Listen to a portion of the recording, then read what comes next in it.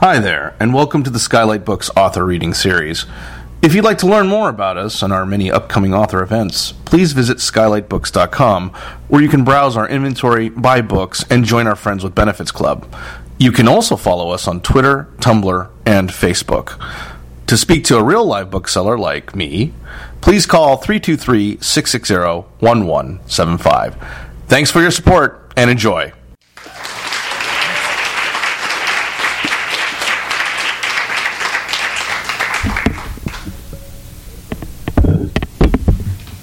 Thank you very much.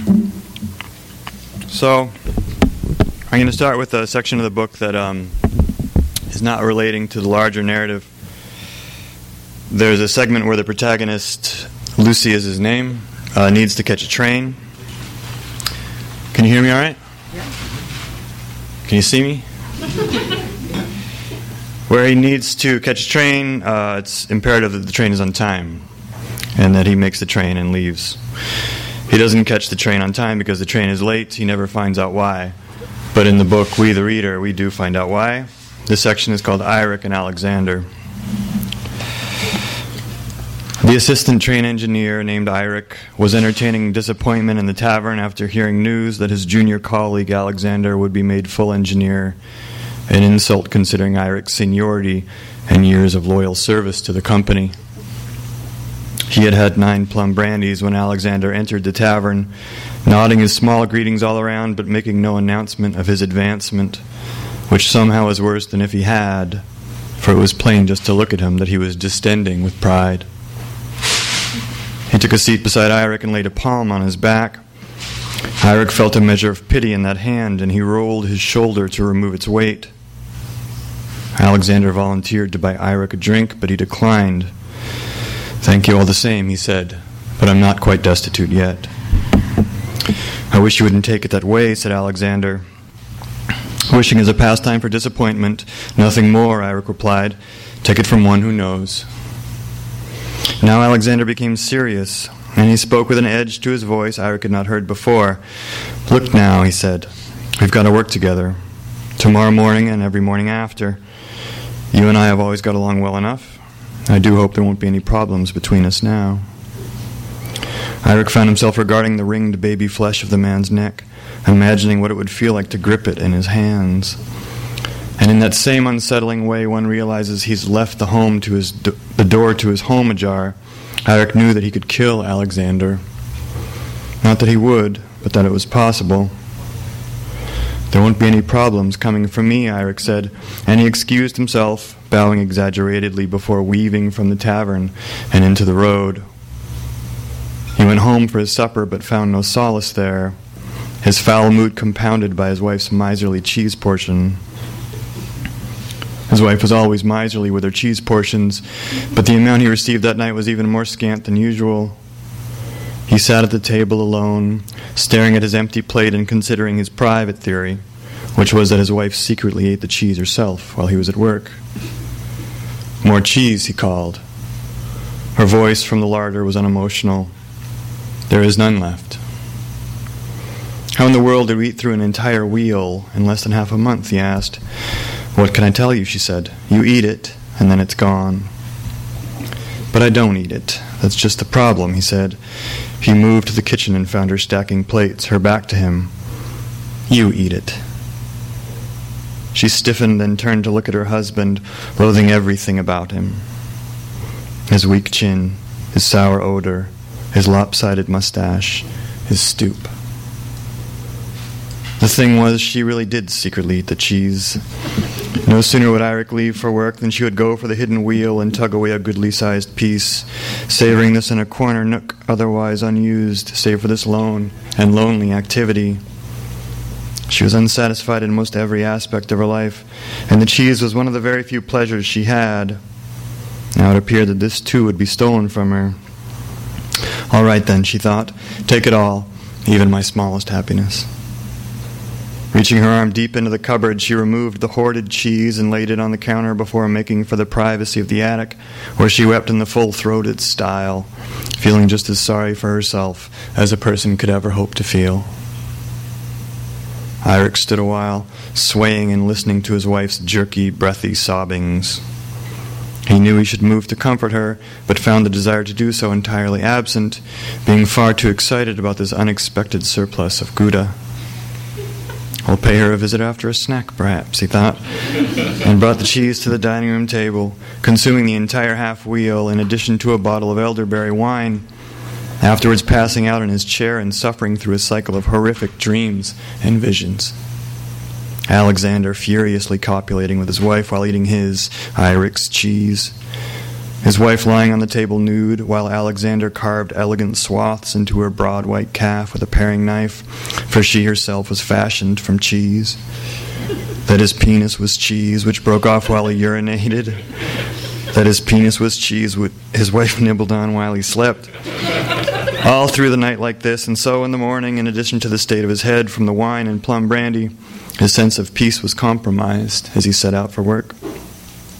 He arrived at the station 10 minutes late with bloodshot eyes and a halo of fumes swarming his head. Alexander recognized the man's impairment and felt a professional impulse to chastise him. "So you kept it up last night?" he asked. "I did what I had to do. And now? Now I will do the same." An uneasy beginning then. They spoke little as the hours went by. Eirik's pain and insult were stubbornly insistent, but he knew he would get through that day, and that the next day would not be quite so bad. In passing time, he thought of the loveliness of a glass of brandy, the first glass after a shift, the way it drew down his throat and coated his insides with flammable heat, afterwards leaving an aroma of smoked plums smoldering in his nostrils and mouth when he exhaled. It was very invigorating, that first plum brandy, and he began to look forward to it with earnest and uncomplicated appreciation. His anger diminishing, he decided he would buy his wife a wheel of cheese on the way home from the tavern, and that he would encourage her to eat just as much as she wanted in plain sight, so long as he could have his fair share as well. And when this ran out, so what if they had to buy another? Perhaps he wasn't a full engineer, but he earned a good wage, and there was room for occasional extravagances, so long as they weren't too dear. Eirik hit his stride with his coal spade, and the flames shimmied and spit in the firebox. Sweat ran off his nose and chin and into his eyes, and this was agreeable to him. Life was not such a trial after all, he mused. It wasn't easy, but then how dull an experience it would be if it were so. He began to whistle, and this meant that he was happy. Alexander sensed the change in his partner's mood and felt calmer for it. Allowing his mind to drift, he fell to thinking of the difficulties of his youth. His mother dead mere months after his birth. His father, waylaid from sorrow, vanished one autumn morning, never to return, never sending word. From the start, Alexander was instilled with the knowledge that whatever shape his life took, it was up to him alone to sculpt it. And so, to have risen to the level of engineer, he couldn't help but feel proud of himself. Surely this is understandable. But half an hour shy of the town called Barry, he made the mistake of verbalizing his satisfaction. "My maiden voyage as engineer," he said. "I can't deny it, but it feels good." He turned to Eirik, who said nothing, but looked stonily ahead. Alexander said, "Won't you allow me a moment of boasting, old friend?" "Boast away," Eirik said. "I won't stop you." "Why can't you be happy for me?" "Who's to say I'm not?" "But how would I know if you were?" Eirik jammed the spade in the coal tender. "What do you want me to do?" he asked. Alexander became sheepish. Typically, when a man has a turn of good luck, his fellows will offer their congratulations. At this last word, Eirik's black mood returned, a poison which leached through to the deepest parts of his soul. Alexander's neck looked velvety soft to the touch, and Eirik's fingers began to twitch and grip. He resumed his feverish shoveling, and as the train barreled along the rails, he waited for his hatred to ebb, but it never did, and in fact it only doubled and redoubled, so that he felt lost to it. Resignedly, he waited for the best moment to exercise this feeling. The train eased into the station at Barry. Alexander peered out, an attitude of calm defining his person. He turned to Eirik, meaning to offer some minor encouragement or compliment, when he saw that his co-worker was watching him with a fanatical look, his eyes dreadful, grotesquely transformed. The look made Alexander wary, and he asked, "What's the matter?" "You want me to congratulate you?" Eirik asked. "Don't you feel it's in order?" "Indeed it is, but you're certain you want me to?" What manner of test was this? Would Eirik strike him with a fist? Well then, better to have it out. Alexander was a healthy man, if portly, and had seen his share of tavern battles. He was not afraid of the stingy wretch who stood before him. Resting his hand on the brake lever and gripping it in his fist, he struck an upright and confident pose and said, "I'm certain, Eirik. Let's have it." The spade stuck out at an angle from the coal tender. Later, speaking to his cellmate, Eirik could muse that it was as if the spade were leaning towards him, offering itself for assistance. He swung it in a quick, tight circle, bringing the edge down on Alexander's hand, severing cleanly the man's foremost 3 fingers, while the fourth hung as if on a hinge. This swayed up and back, and Alexander stood there watching the blood drain from the stumps with the look of a man who had just witnessed a baffling illusion. "Congratulations," Eirik said. He collected the fingers with the spade, and he tossed them into the churning firebox. Thanks.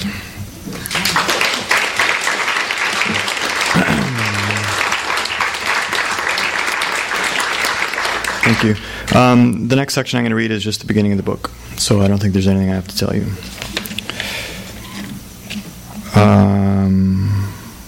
Lucy the Liar is the name of this section. Lucien Minor's mother had not wept, had not come close to weeping at their parting. All that day he'd felt a catch in his throat, and his every movement was achieved in degrees, as though swift activity would cause a breach of emotion.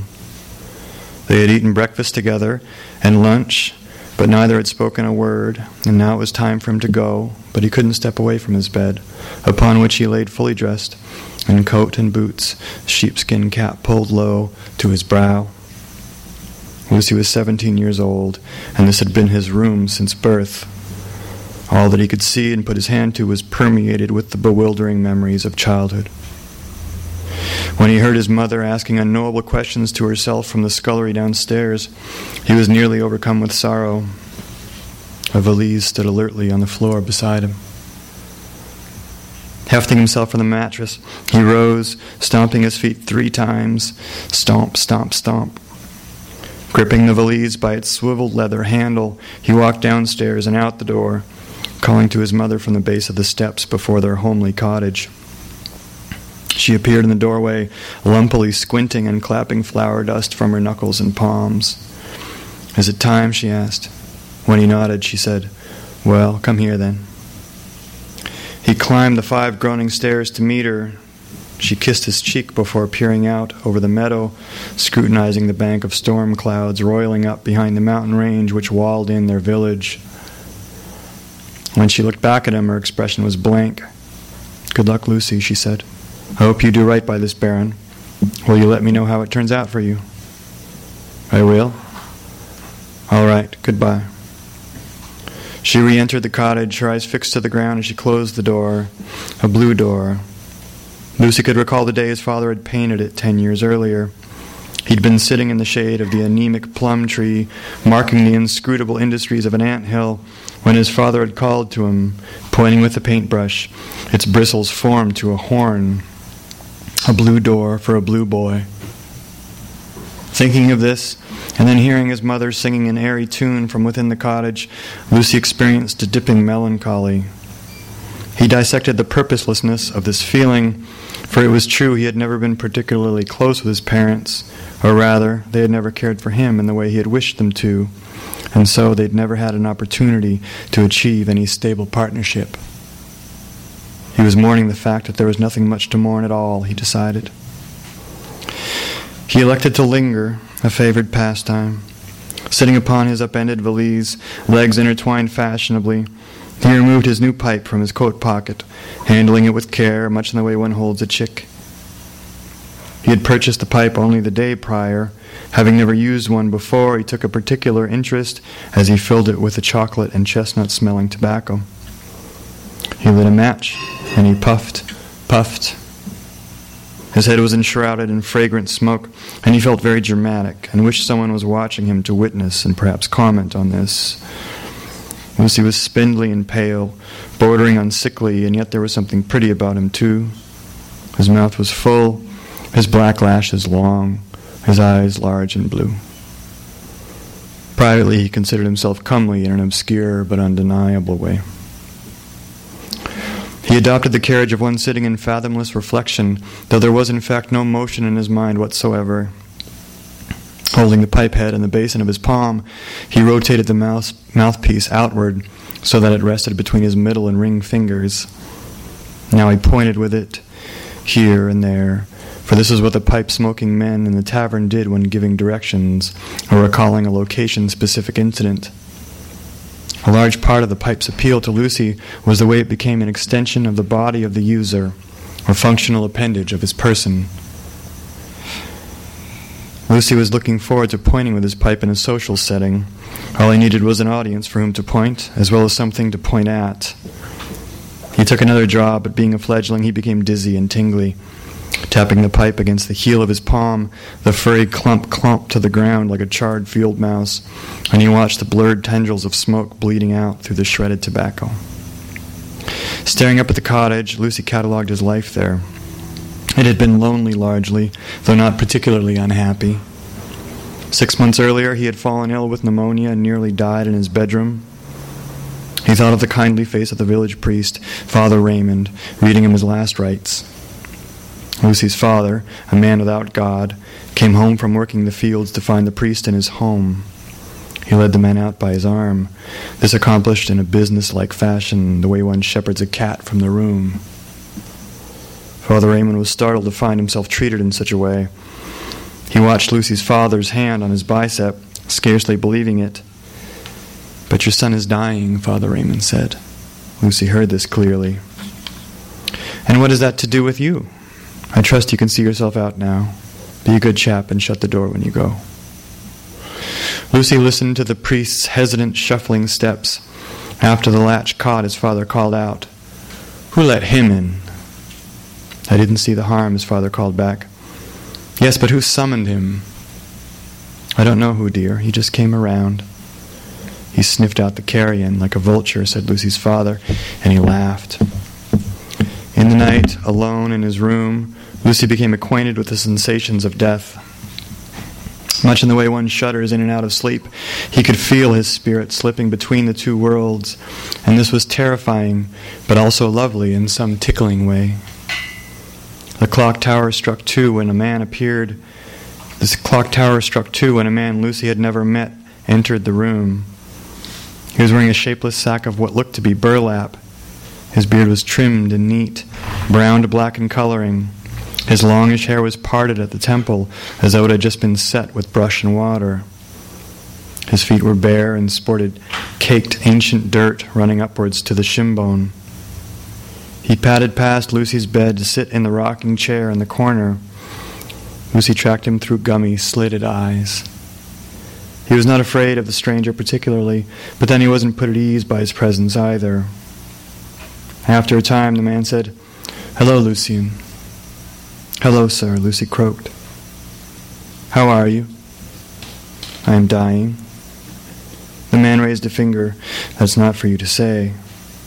Now he fell silent and rocked a while. He looked to be happy to be rocking, as though he'd never done it before and found it fulfilling. But then, as one troubled by a thought or recollection, his rocking ceased, and his face became somber, and he asked, "What is it that you want from your life, Lucy?" "Not to die."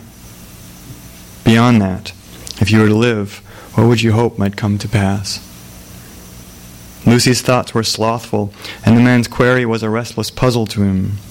And yet an answer arrived and spilled from his mouth, as though he had no control over the sentiment. "Something to happen," he said. The man in burlap found this interesting. "Are you not satisfied?" he asked. "I am bored," said Lucy. And he began to cry a little after he said this, for it seemed to him a pathetic statement indeed, and he was ashamed of himself, of his paltry life. But he was too weak to cry for long, and when his tears dried up, he stared at the candlelight in shadows, stuttering and lapping against the pale white seam where the wall met the ceiling. His soul was coming loose when the man crossed over, knelt at the bedside, put his mouth to Lucy's ear, and inhaled. As he did this, Lucy felt all the heat and discomfort leaving his body. The man exited, holding his breath, and walked down the hall to Lucy's parents' room. A moment later, Lucy's father suffered a coughing fit. By dawn, the color had returned to Lucy's face, whereas his father's was paler, his eyes rimmed red where the lids sprouted lash. At dusk, his father was bedridden, while Lucy took heedful steps around the room. When the sun rose the next morning, Lucy felt perfectly well, other than a tenderness in his joints and muscles, and his father was dead in his bed, his mouth a gory sneer, hands stiffened to claws. The undertakers came to remove the corpse, and one of them slipped going down the steps, knocking Lucy's father's head against the corner of the tread. The violence of the blow was such that it punched a triangulated divot in the skull at the forehead, and yet the wound did not bleed, an oddity which the undertakers discussed and commented on in Lucy's presence. Lucy followed the trio out the door and watched as his frozen father was loaded into an unclean cart. The cart departed, and the corpse rocked to and fro as if under its own impulse.